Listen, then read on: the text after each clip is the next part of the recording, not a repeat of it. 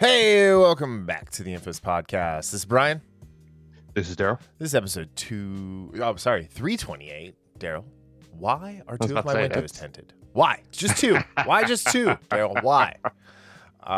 Anyway. All right. So this week we've got, it's back to being called the Book of Boba Fett. I still haven't watched episode 4, and I kind of wish I hadn't watched episode 7, not going to lie. We're going to talk about the finale, hopefully series of Book of Boba Fett. We've got season 1. Threw that in there. We've got season 1 of Reacher that we're going to talk about in its entirety, to completion, if you will. And then we got news bites on Terror on the Prairie, Obi-Wan, the Discovery Warner Media merger, which passed its antitrust, so we'll get into that a little bit. And then Reacher already got picked up for season 2, so we'll talk about that before we even talk about season 1. But before we get started, D, what's going on, buddy? Nothing much. It has been a busy week. Good to have it. Good to be on the weekend now, as they say. Yeah, you got a big weekend ahead of you. You might, like, next week you might be, like, super stoked or, like, suicidal. There's gonna be no in between for Daryl on Monday. Is your place of business letting you guys off on Monday?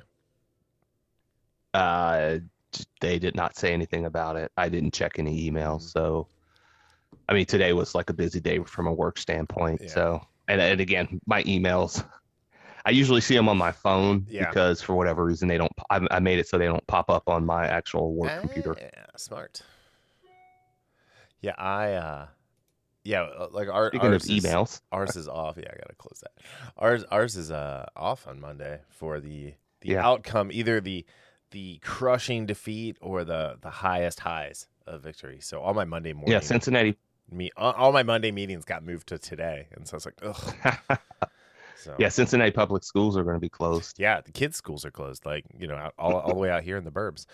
But yeah, so the Bengals are in the Super Bowl. But more importantly, if you guys have not checked it out yet, I actually sat down this week with director Aaron Casales from South of Heaven and talked to him for 40 whole minutes, just under 40 minutes, about what it's like to be a filmmaker and what it's like to be an Israeli filmmaker and what it's like to be an Israeli filmmaker working with American A-listers for the first time, which was great to hear. It was a lot of fun. He's great. He is welcome to come and pitch anything and talk about anything he wants to talk about on this show from here until the end of time. 100%. He was awesome. Yeah. So now we got to get Evangeline Lilly to talk to her coming out of that. I got to figure out. I might be like, hey man, Can you help me set this up? And I actually have another surprise interview, but I'm not going to tell who that is until after it posts. So anyway, so you're not going to actually tell who it is. Oh no, I'm absolutely not going to tell who it is. So I like that. Yeah, nice little teaser right there. That'll hopefully be next week. It might be the week after, but it's coming soon. So anyway, but yeah, so we've got. Oh man, we had an episode this week of all this stuff. But before we get to all of that, why don't we kick it with Terror on the Prairie? I'm actually gonna play the trailer in the background. I don't know if you have it up or not.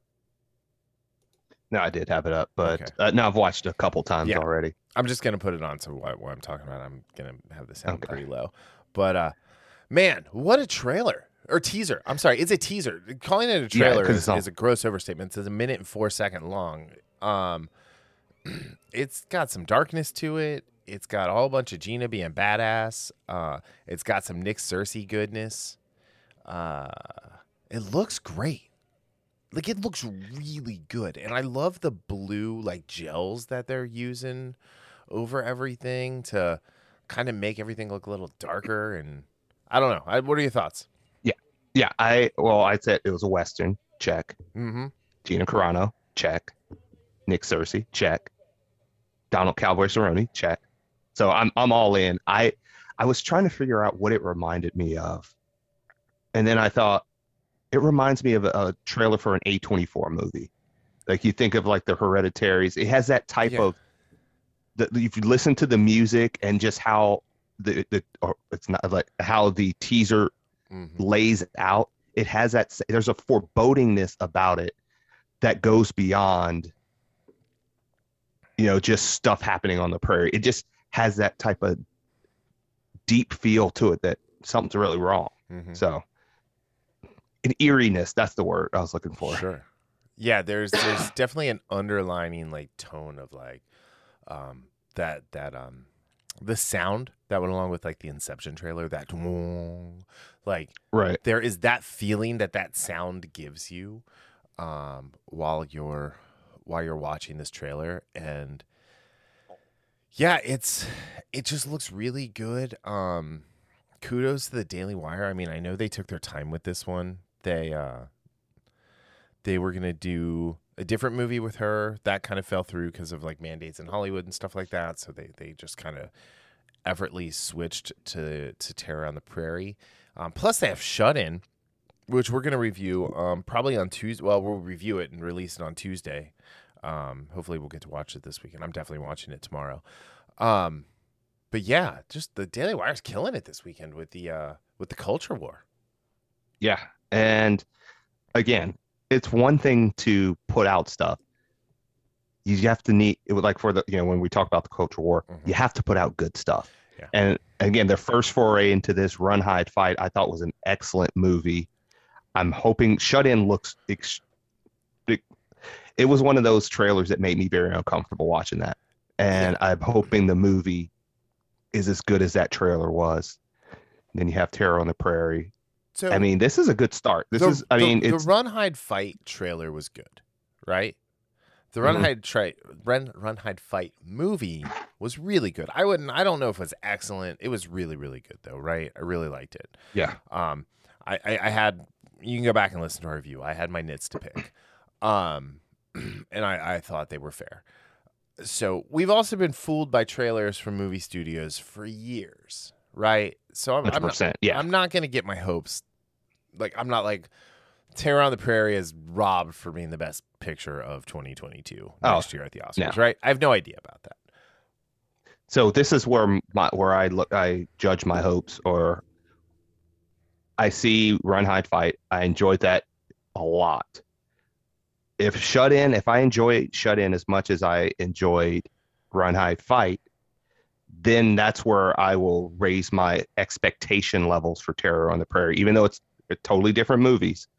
And it's like A24. I've seen enough A24 movies to say, okay, yes, there might be a dud within these movies, but overall, I usually enjoy those movies very much. So that's where I kind of like, because A24 is another one of those studios that have those just kind of outside the box thinking type of movies. And generally speaking, like I said, they're very good.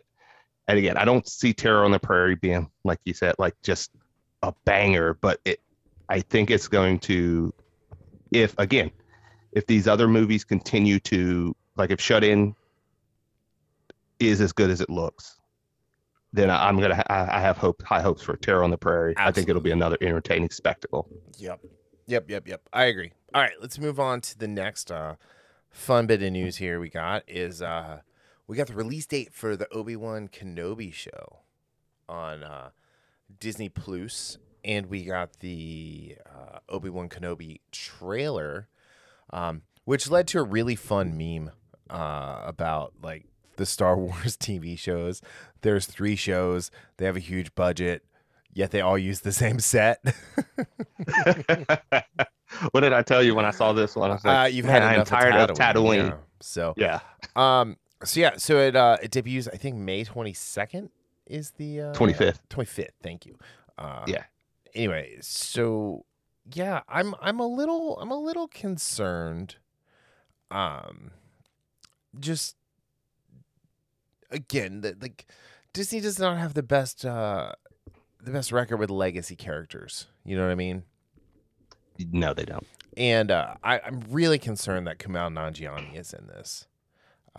Hopefully he learned his lesson and he's gonna not be an asshole to fans about whatever he's doing in this. But I do think he's just kind of an asshole. So this is one of those like 48% of things that I'm gonna support that I don't fully agree with.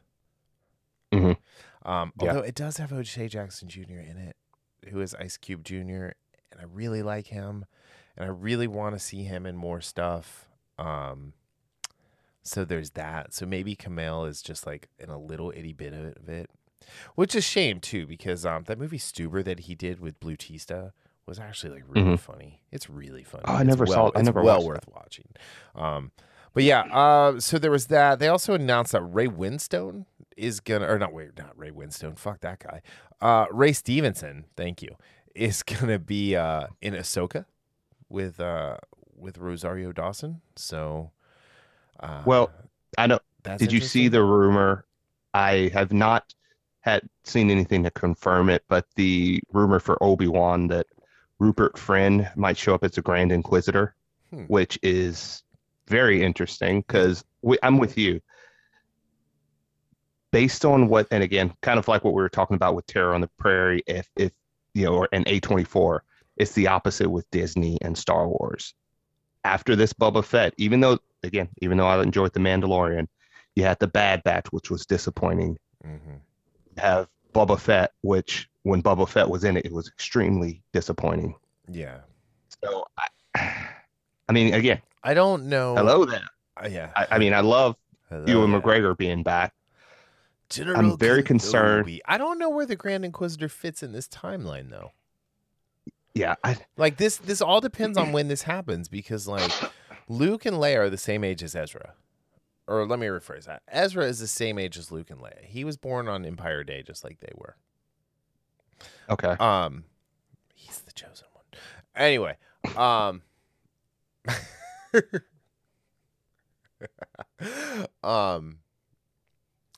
anyway, he so like the Grand Inquisitor could very well be dead, at this point. Right. So that might just be a rumor. And unless they're doing Flash, we don't know really much about this series at all. Right. So because you're right, a lot of it depends on where they decide to put the timeline, whether they fast forward it up and then in order to show flashbacks, which again I'm kind of tired of them using flashbacks. Yeah. Well, I mean, as much as Arrow ran it into the ground, and then like my gag about Supernatural, like Arrow ran that with flashbacks into the ground way more than I've done with Supernatural. And I've done that with Supernatural a lot. Yeah. It's really my favorite thing to annoy you with. And at this point, I do it just to annoy you and Haley. So, jeez. She's all in on the Winchester boys. So she even calls Sam Moose. Like that's how she refers to him when she's talking about him. Okay, that's hilarious. Yeah. Oh, Jared Padalecki, you big dumb moose. Anyway, but no, I mean this is a total wait and see, right? Like they have Andor coming out later this year as well. And to be honest, I was excited at first, but as you can hear me yawning, that's kind of how I feel about it at this point. So Star Wars is on life support to me. Not for me, not for my love of like the IP and the original trilogy and the EU and like, and even like Rogue One is really the only good like Disney Star Wars that we got. Star Wars. So, yes. I mean, like Rebels was great. I loved Rebels. But that was Dave Filoni being in his environment.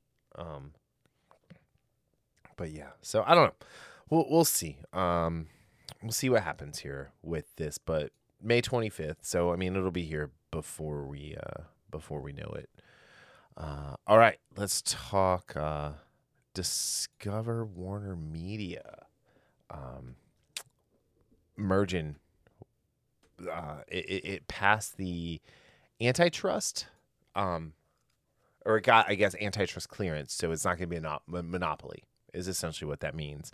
But now it says the mega deal is expected to close in the second quarter, so that means after March of 2022, after the waiting period for the antitrust stuff is to expire, and that was the last hurdle that they really had to do. If I am anyone working at DC Comics right now, and I am the least bit divisive with fans, and my book that was touted in the media as a revelation about a massive change to the sexual preference of a character, and that book is selling less than 20,000 issues, and I'm a writer and I'm from Australia, I'm pissing my pants right now. That was oddly specific. No, I'm trying. I'm being super vague. So, I could be talking about many people. If I'm a non-binary woman of color who likes to talk about how non-binary she is, yet refers to herself as a woman, who ruined Static Shock, or I'm sorry, let me rephrase that, because she had nothing to do with the Static Shock cartoon. The character name is Static, who ruined Static in the modern age. I would be shaking in my boots as well. So yeah, Vita, Tom, hopefully you guys are both fucked. So I think if this deal happens anytime soon, hopefully that means this god awful Flashpoint movie is not going to happen. Batwoman gets canceled. What were we talking about last week? Gotham Knights. Yeah, Gotham Knights from the Batwoman writers. Like, how are these people still getting work? I mean, they're in the David Goyer category of they shouldn't be allowed to write their names on a napkin. Yeah, like David Goyer should be allowed to sign things, but like he should not be able to like even sign his name on a napkin for money. Yeah, I'm curious. Trinity. I mean, come on. I mean, that wasn't the worst movie in the world. It's not the worst, but come on, coming off of it was Blade 2, I would. yeah. Oh no, coming off Blade 2, yes, absolutely. It was one of those movies where it's like, you know what, this is a bad movie, but I enjoyed parts of it. But if you're what you have to, because it's a trilogy, look at Blade 1 and Blade 2, and then you get that. That's like Spider-Man 2, then Spider-Man 3. It's that type of a fall. Although I didn't enjoy it. It might even be worse than Spider-Man 3. Yeah, I enjoyed that far more. That's like tossing a coin. I will give Blade Trinity this. We got the prototype for Deadpool with Ryan Reynolds. Yeah, that's true. And we got a glimpse into what Ryan Reynolds' career was going to look like for the next 20 years. So, because he's never not played Hannibal King at that point. Plus, we got a movie where Parker went full Posey. So, which she absolutely did. I as much as I rail on that, I do enjoy. But no, this is interesting. So AT&T is divesting itself from Warner Media almost completely. I think completely, actually, and it's one of those things. Some Democrats apparently, according to this article in Hollywood Reporter, had expressed antitrust worries, leading observers to describe the passing of the waiting period without any attempts to block the deal as its biggest potential hurdle. This transaction raises significant antitrust concerns, wrote Democratic members of Congress, including Senator Elizabeth Warren, Congresswoman Alexandria Ocasio-Cortez, in a letter to the U.S. Attorney General Merrick Garland and Justice Department Antitrust Chief Jonathan Cantor. Quick aside, one of the women trying to primary AOC has her campaign slogan is "Make AOC bartend again." Oh, I don't know. I just saw that, and it made me laugh, and I kind of want to get that shirt. Anyway, but they've avoided. They've avoided this. I mean, Discovery is a much more pragmatic entertainment company than AT&T ever would be, because AT&T is a telecom. They are not a. They're not an entertainment company. So there's going to be some cost cutting. I think we're going to see some consolidation. So Discovery Plus, HBO Max is probably going to be consolidated into one platform. I imagine CNN is going to change completely because the people from Discovery have come out and David Zaslav has said he wants CNN to be nonpartisan, which is what CNN started out as, by the way. Let's not forget. Absolutely this. And you know, so there's that. TBS, TNT, HGTV, Food Network, Discovery Channel. These are all like, you know, really great like centrist channels that you know you can watch. I mean, but here's the thing: is like I don't know about you. I love watching HGTV because I like doing stuff. Like I like building things with my hands. Right? Okay. Yeah, like I love watching the Food Network. Like that. Yeah, Food Network. I love to cook. But like, if you want to look for shows with like representation, where it's not shoved down your throat, watch HGTV for a day. Just for a day. And you're going to be like, damn, everyone on this channel is fucking cool. Yeah. 100%. Same thing with a lot of the Food Network. Yeah, so, absolutely. But, you know, they just, you know, people just can't get out of their own way. So I'm excited for this. I'm excited for Discovery to come in and take over Warner Brothers. 100%. There's been a concerted effort to push for the Snyderverse. Like, you know, for people to tweet about it, to stream the Snyderverse stuff. I say, Snyderverse. Let the Snyderverse die. No, I knew you felt like that. I mean, I'm not saying it to be mean. I'm not saying it to be facetious. No, I'm just saying like there is a much there's a better version of DC Comics that we can get right now that is more optimistic and more in line with what these characters are, and not just a retread of Frank Miller's Dark Knight Returns. Yeah, and I honestly think that's where, like, I know that the Superman we got wasn't the Superman we wanted, even though I loved it. The first Man of Steel, at least. I think that was where he was going, though, with the Superman, and again, listening to him. I know there was one interview where he mentioned, you know, kind of going in that direction. Now, I don't think he would have, because, you know, it's still that Zack Snyder. So I still think he would have had elements of what we saw in, you know, Dawn of Justice, Man of Steel, the Snyder Cut, Justice League. But I see where you're coming from with that. And again, I just want good movies. I mean, I would love to see a Snyderverse because I'm a huge fan of Zack Snyder. But guess what? I would also love to just see good DC movies. I don't care who's behind who's behind the camera. That's all I want. Is good DC. I want good DC movies that don't involve The Rock or Ezra Miller. That's fair. Or Jason Momoa.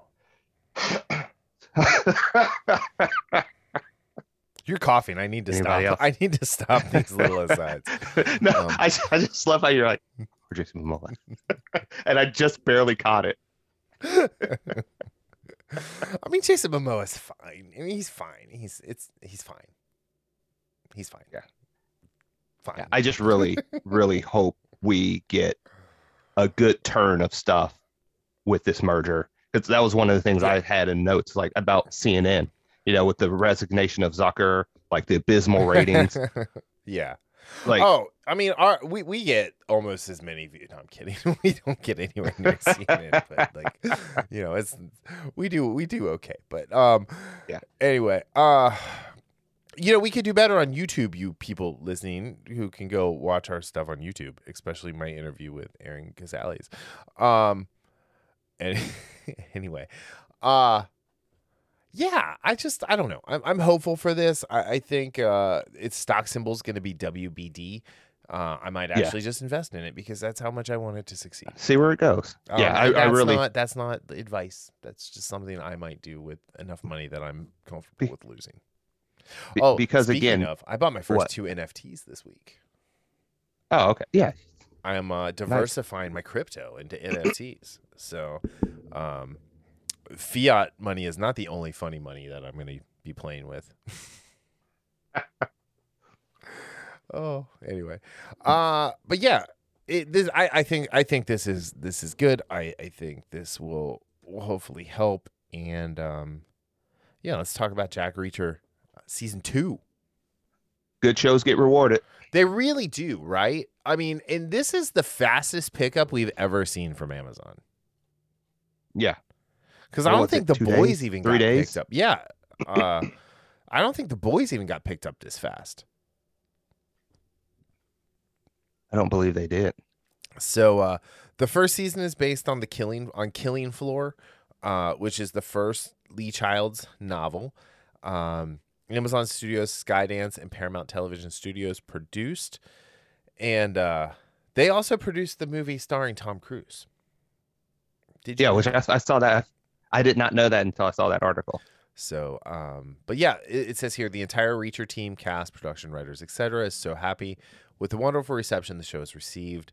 Said Santora in a statement. Amazon, Skydance, and Paramount have been such fantastic partners, and everyone is excited to roll up their sleeves and get to work on what will be a great season 2. Childs also added, partnering with Amazon Studios for season 1 of Reacher was a total delight. They had our backs every step of the way, and it really shows in every line and in every frame.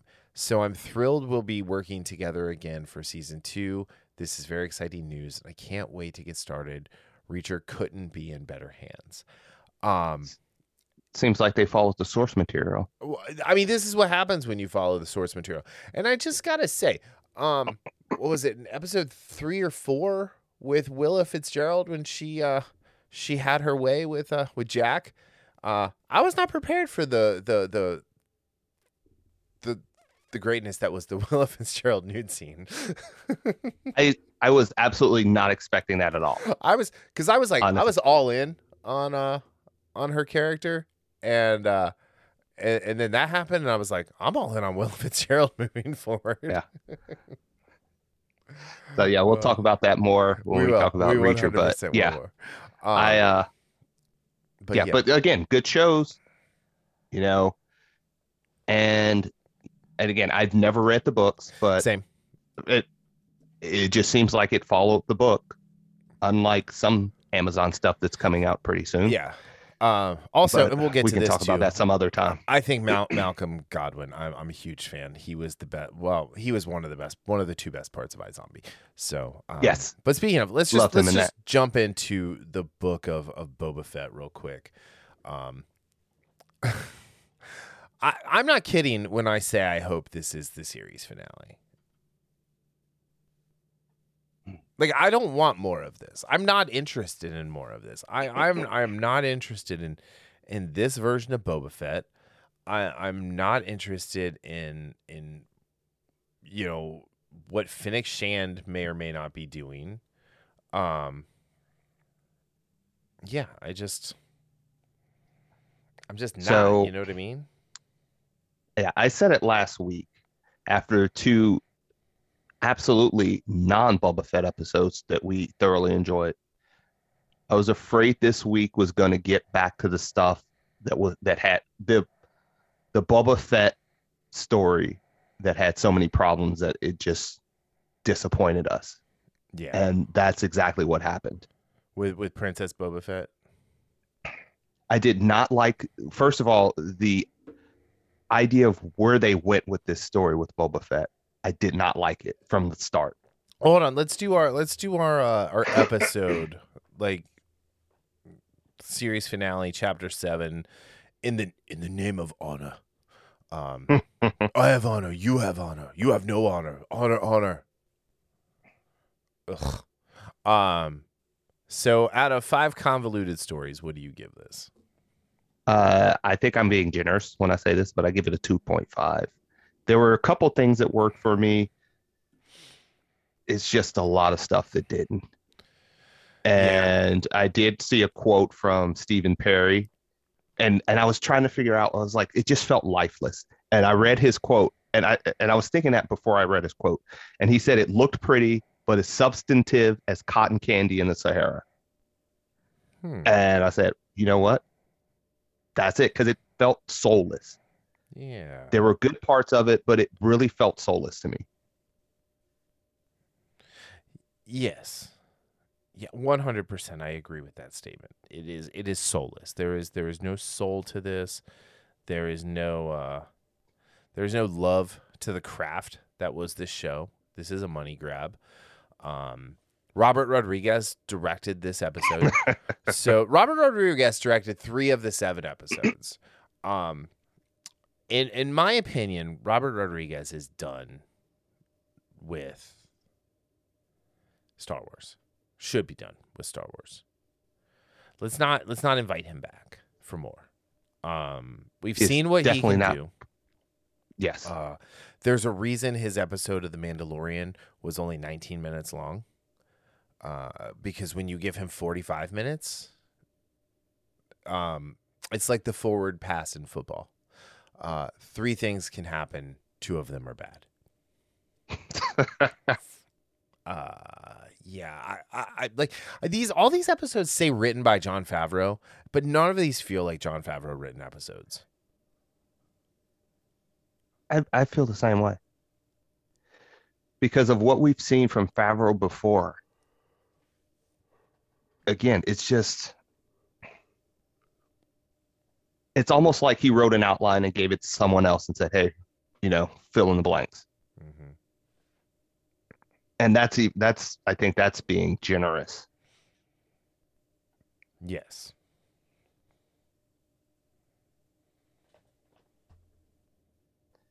So yeah, that's 100% being generous. Yeah, I just don't know. I think it was such a okay. One, I hate Rancors now. I hate them. Like if I was a character in the Star Wars universe, my whole goal would be to making Rancors extinct after this episode. That's how much I hate Rancors at this point. Watching this episode made me really happy that the HasLab Rancor failed. I was going to ask you about that. And broke the hearts of the people who wanted it. By the way, I'm gonna have a Razor Crest for sale starting on Tuesday. If anybody wants it, we'll start the bidding at $800. Anyway, but the mod crew, the mod pads, they were horrible. They did not fit. I despise them. I absolutely despise them. They don't fit in with Star Wars at all. The girl moped rider is the homeless man's Jen Erso. There was nothing. These people need us. These people need us. So, I mean, Felicity Jones is amazing. Like, I love her. I think she's a great actress. I loved her as Jen Erso. Of course, the best line Jen Erso had was in the trailer that ended up on the cutting room floor of the movie, but that's another story. That has nothing to do with Felicity Jones. But I don't even care who these actors were. And will.i.am does not need to be in Star Wars anymore either. Let's just put that out there. Okay, so spoilers. Cad Bane, is he dead? If they're smart, he's not. So Star Wars Theory has a great 3-minute episode talking about why he's not and how he survived. So, but now Bacta is all of a sudden like the biggest MacGuffin in all of Star Wars. So, again, if they do that, they ruin Bacta. It's like the Tribble Blood that saved Kirk Into Darkness. Yep. They made Kersantin look like a cuck.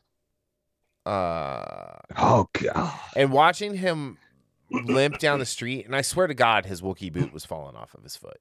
I swear to God, it was. I swear on your life that was falling off. Once again, my life is being put to the test. But yeah, and so people are really bad shots in Star Wars for the most part, right? Oh my god! Except for when Din Djarin is involved, and then I think his particular like style or forged version of Beskar gives off a frequency that is magnetic to blaster bolts, because he's constantly getting tink tink tink tink tink tink tinked. Yeah. And one, that's a really cool sound. So it's always fun to hear.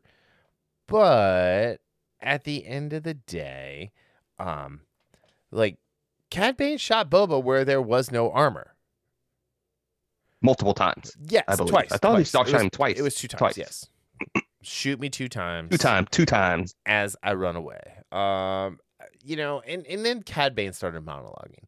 But the fact that Den never gets shot in a place that, like, because the Beskar armor does not cover a whole lot. It doesn't. Like, it is like the armor that some of these Gamergate girls complain about in games, like where it's like, well, she's just wearing boob armor and that's it. It's like, yeah, that's essentially what the Mandalorians wear.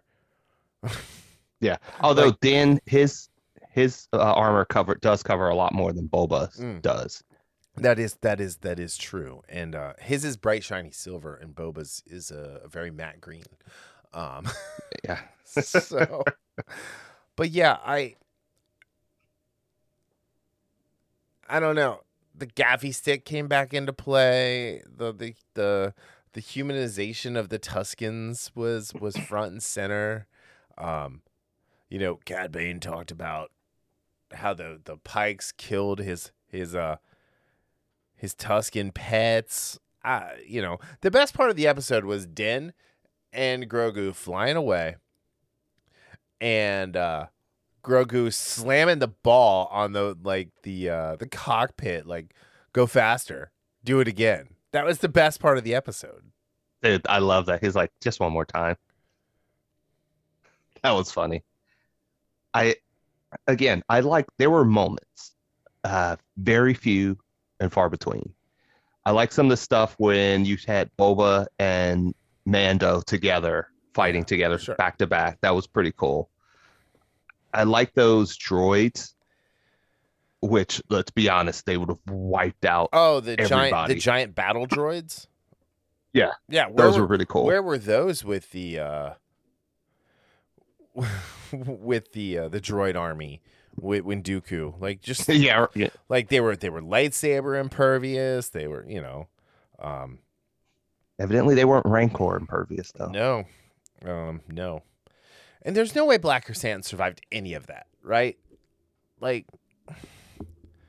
because when he got taken down by a bunch of, like, scrubs. Dogpile on the rabbit. Right? Like, that's what that was. It's like he's supposed to be... all we've heard about is what badass as Wookiees are. And Black Chrysanthemum was nothing but a disappointment. Yeah. He's the Jar Jar Binks of Wookiees. Ooh, that's fighting words. Dude, fight me. Go ahead. And the strategy they had was absolutely awful, too. I gave it a 1 out of 5, by the way. No. We never did my score. Yeah, I went back to the 1, the 1s and the 2s. Because the last 2 episodes were great. Yeah. Anyway. All right, what do you give the season as a whole? So this was tricky. I gave it a 5 out of 10. If episodes 5 and 6 weren't what they were, I probably would have given this a 2 out of 10.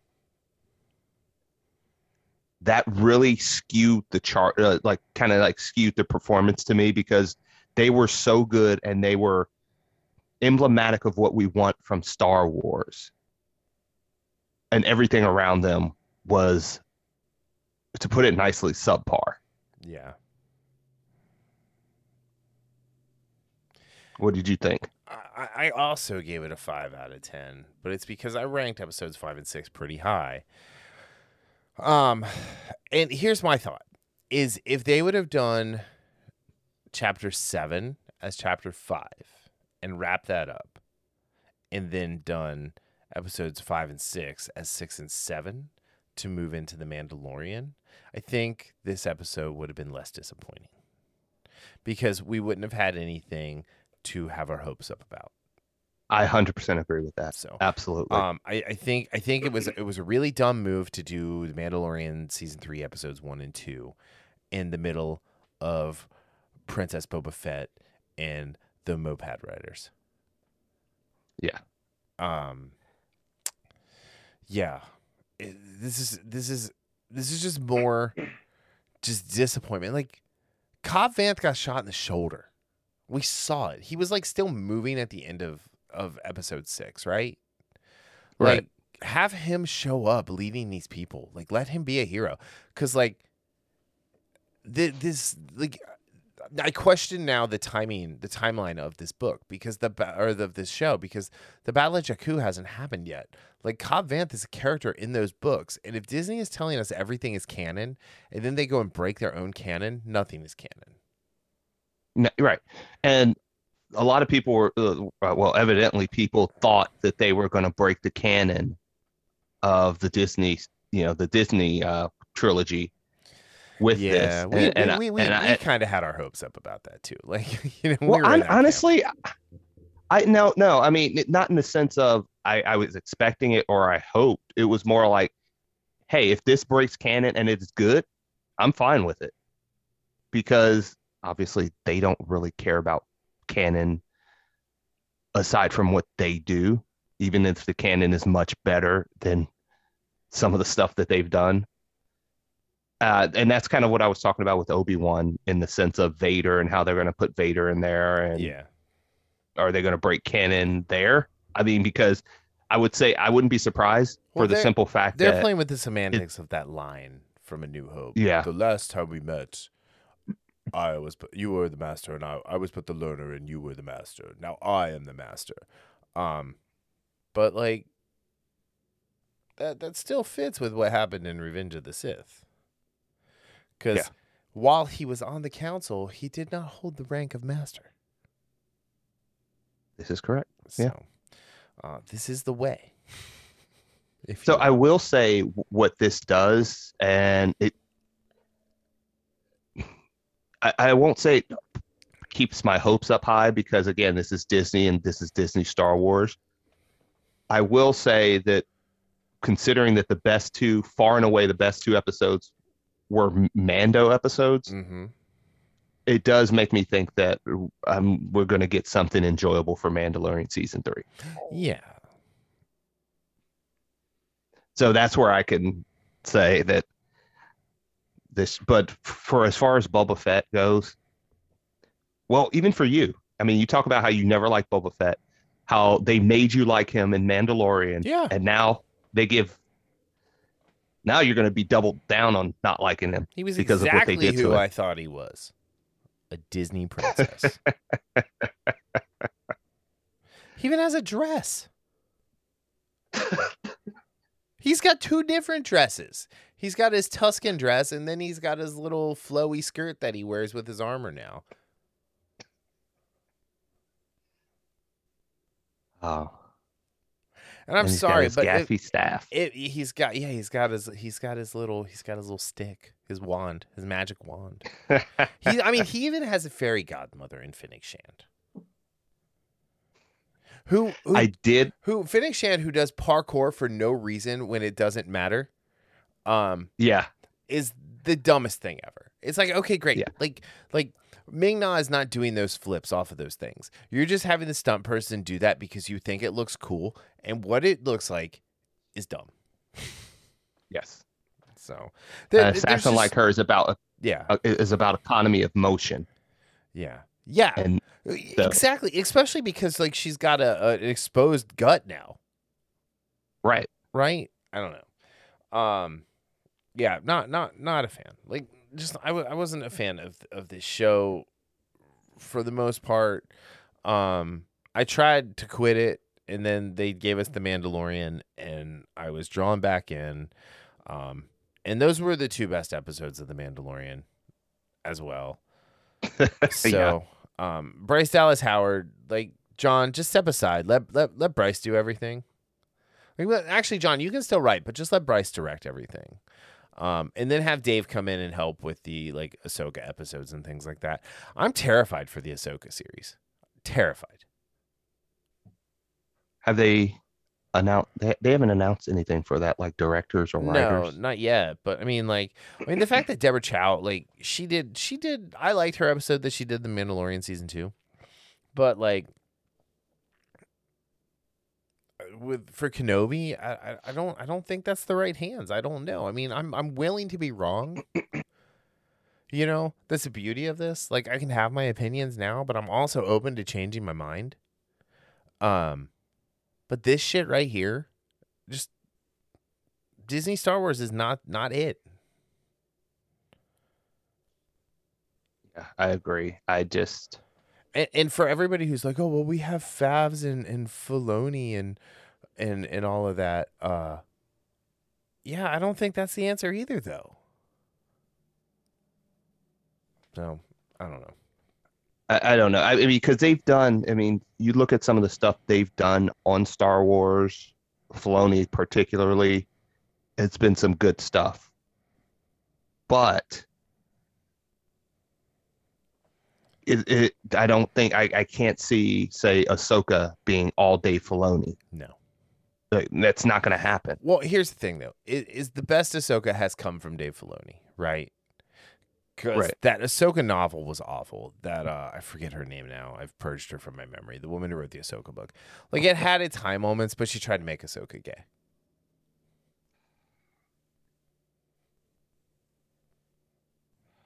Plain and simple. And I mean, Dave did give us the SJW twins in season 7. He wasted 3 episodes of season 7, or 4 episodes of season 7 there. Anyway, all right, let's talk about Jack Reacher because we're at 46 minutes and let's talk about something good. All right, so Jack Reacher throughout is the summer. I found a 1-sentence summary. Jack Reacher, a former U.S. Army military policeman, visits the fictional rural town of Margrave, Georgia, and quickly becomes embroiled in a violent clash with a brutal criminal conspiracy. That right there, like, that's a great summary. I mean, I'm pretty sure that that's what the book is, The Killing Floor. But I called you, like, I wasn't even done with the first episode, and like I called you, and I think I texted you, and I'm like, I'm all in on this. Honestly, that was one of the best first episodes of a series to start a series. So here's the thing: it's like this wasn't a pilot, you know, right? Like Supernatural is the thing in 33 are the two kind of pilot episodes that I really kind of hold things up to. Even though 33 technically isn't a pilot, but it was the first Battlestar Galactica thing I saw because I didn't see the miniseries until I bought the season 1 DVD. But this is an excellent opening salvo to an 8-episode story. I mean, this is just 8 40-minute movies that make one big long 8-hour movie, you know? Yeah, and it does and there are some parts that don't do this, but the first episode shows you and it doesn't tell you. And that's what, we talk about this a lot when shows like Boba Fett, for example. There was a lot of telling in that last episode where it's like, dude, let the action show. We don't have to talk about what's going on. Just let us see it with the action. And they do that such a good job. The first scene in Reacher, when he's walking down the highway, he sees a guy, seems like he's about to smack his girlfriend or whatever. Reacher doesn't say anything in that scene. Nothing. He looks at the guy. The guy gets up. The guy's like, what are you looking at? And he just kind of readjusts his look. And the guy said, sorry, won't happen again. Right. Was without a word. Without a word. Well, here's the thing. Is Alan, right? Like, I think when we talk about Alan Ritchson, one, he has come so far as an actor. Because when he was Arthur Curry Aquaman on Smallville, he fell victim to Tom Welling face.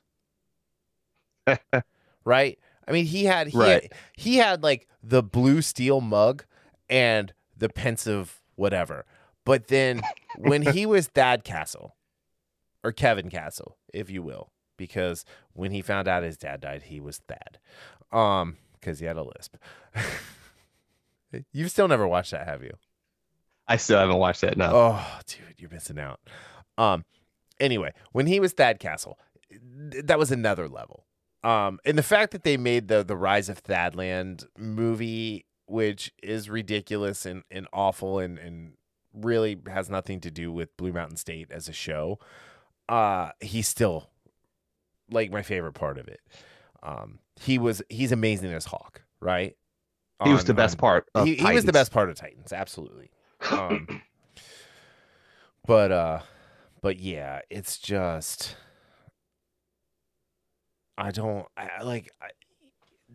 he was perfect for this role. Yeah. And what does this show us? It shows us he can, in a couple scenes, he can handle himself, which I still think the fight scenes in this episode are the best of the series. Just like the hand-to-hand fight scenes. I think the stuff in the prison was really good. Yeah. So he had a mix of like Krav Maga. There was some Muay Thai in there. There was definitely some boxing, some dirty boxing. But I think the mix of fighting style, and this is just you and I both being like martial artists or former martial artists in my case, and fight fans, that with the size and durability that they gave him and the fighting style that they gave him, I thought worked really well to help tell the story of a lifetime of being more powerful than everybody else. Thank you, Will Robinson. And but then also having to learn how to be that Jordan Peterson good man, right? A good man is is a dangerous man who knows how to control it. And that's what we actually as men should all strive to be, right? Well said, yes. And Jack is a very, very dangerous man.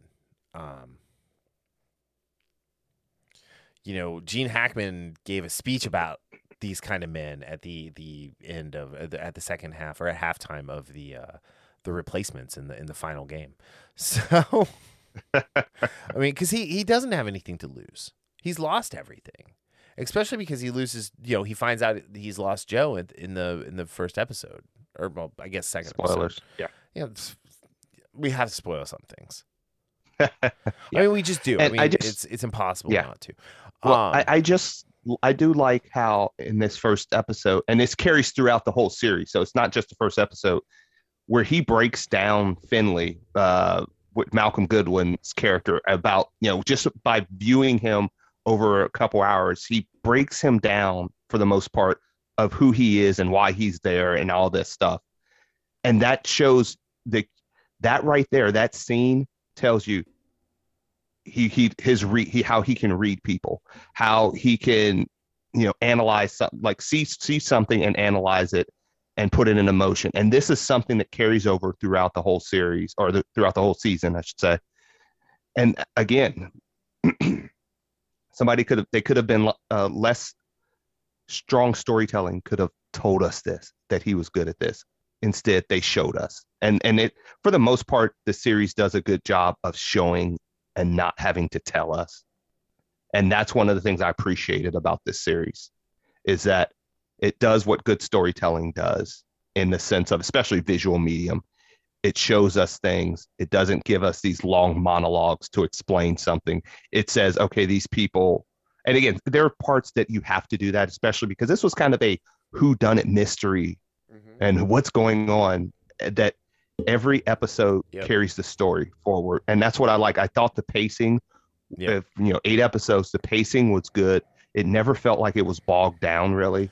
It felt a little fast, if anything. That was my big... Yeah, a little bit. I told you that was my big concern. It's like all of this happens in about the span of a week, and you weren't sure if this was happening in the span of a week, a month, a day. It was just kind of like, there was a couple of nights that they threw in there, but like when he flew to New York at that one point in episode 5 or 6, it was like, okay, like, wait, what? Wait, how long? How long has this been going on? So, Um, but yeah, I think they did such a good job with the writing. I think KJ, Kleiner's kid, turned out to be such a great like MacGuffin-y villain. Yeah, and it's funny you say that because I actually had the biggest problem with the villains from Bruce McGill, Mayor slash Chief of Police Teal. Right. He was over the top Southern guy. Kleiner Senior, who's played by Curry Graham, which I mean, he's one of those guys we've seen in tons of stuff. Excuse me. And I thought KJ was okay. I did like the twist we got with him. Yeah. I just wasn't Chris Webster's. Like he was, I appreciated what he was trying to bring, but it just didn't quite work for me. He wasn't bad. Yeah. But again, this wasn't a story about villains. It was about, Reacher. It was about Finley. It was about Willa Fitzgerald's Roscoe. They were all great, and I love the chemistry and how they played off one another. And they were, I mean, that cast, and also Maxwell Jenkins as young Reacher, Will Robinson. Yep. I thought he was great. He captured what we saw Alan Rickson doing as, the older Reacher. Oh, yeah. And I thought that was great. And Joe too, right? Like, and we don't actually meet adult Joe until a flashback at the end. And you learn that Joe's the stronger one of the two of them. And it has nothing to do with who could rip the door off of an armored car. No, it was really, really good. Martin Roach as Picard was really good. Who he was the one general from The Expanse. That was the cooler head that tried to prevail and didn't. Kristen Kruk with the worst Southern accent I've ever heard. Did you ever watch the TV show Life in Pieces? No, but I know exactly what you're talking about. I never watched that. The one middle daughter, Sam, like she had a beautiful singing voice, and they were doing the play, the musical, and it was Hannibal Lecter, the musical, right? And she wanted to be Clarice Starling, and she didn't get the role. And the girl who got the role couldn't sing, but she could act. And so Andy Richter was the music teacher. He's like, well, here, let me show you why she didn't get the role. So she does the singing part. She does it beautifully. And then she goes to act, and she's like, I'm telling you, Dr. Lecter. Like it was the worst.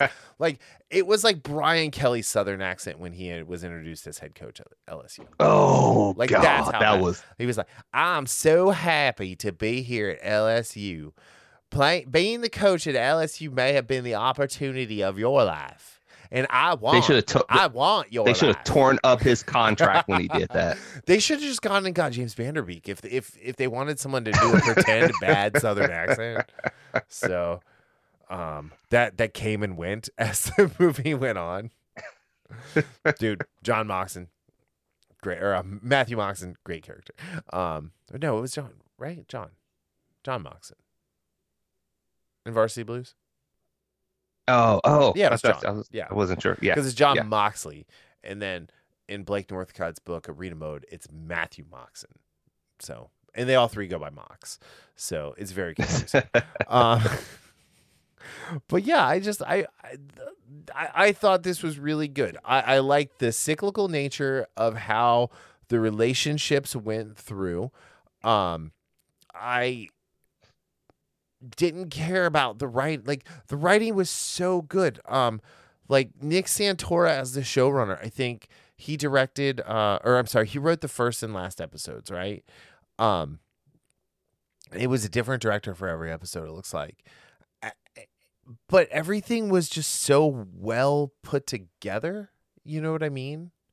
It looks like so Nick Santorum wrote 1 and 2. A guy named Scott Sullivan wrote, or 1 and 8, sorry. Scott Sullivan wrote 2, 5, and 7. And then, so it was just a couple writers. I mean, there were a total of 4 writers for the 8 episodes. So, I mean, it was a relatively small writing staff and everything, but the intrigue was there. With Teal, kind of like wondering like how bad was Teal? That was interesting. I thought Roscoe was an amazing character. Roscoe was Yeah. like that character you were rooting for the whole time. Yeah. And again, this is an example of how you write strong female characters. Oh yeah, you want a strong, I mean, powerful it's woman, and and I mean, she was whiny about how strong and powerful she was. yeah. But at the same time, like it wasn't. She wasn't overbearing. She was great, and she was smart and capable. But when it came to the part where like those guys came to kill her, and she wasn't there, and she realized that Reacher is the only one who could like really save her. There was no argument from her for the rest of the time. She was like, I have a job to do, and the only way I'm going to do it is if I have this guy watching my back. Yeah. And giving him a reach around in the shower.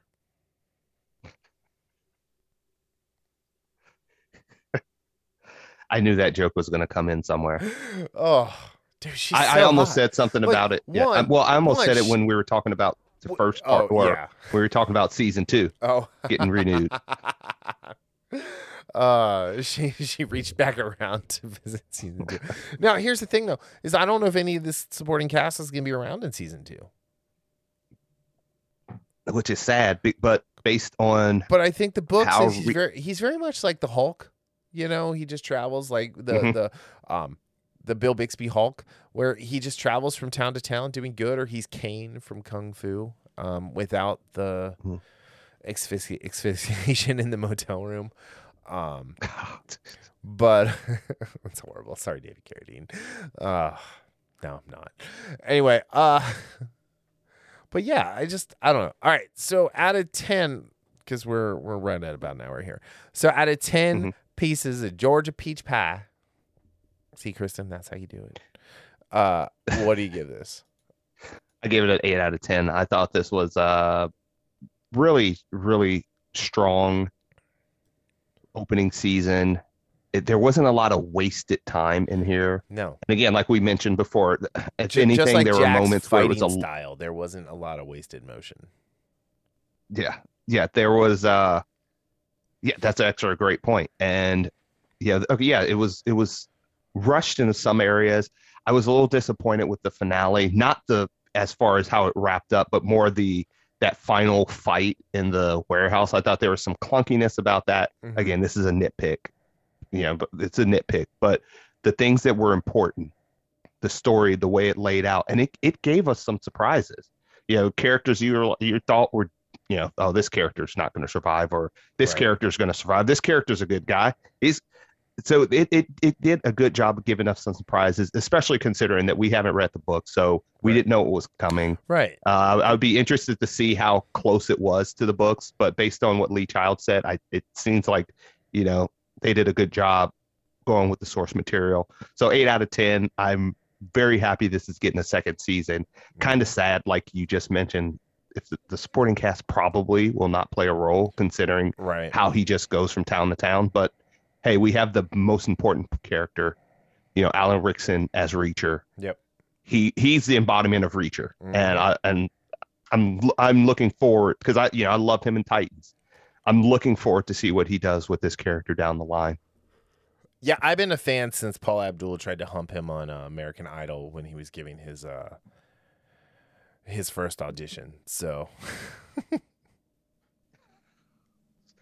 I'm gonna have to look this up. Dude, I didn't even realize you definitely have to look it up. She is in love with him. Like, and he had an okay singing voice. Like, but he definitely got through because of his looks, and his abs. But anyway, yeah, I went 8.5 out of 10. So this is one of the rare occasions where I went higher than you, because I'm usually much more negative. I'm not. Let me rephrase that. I'm not negative. I'm more discerning.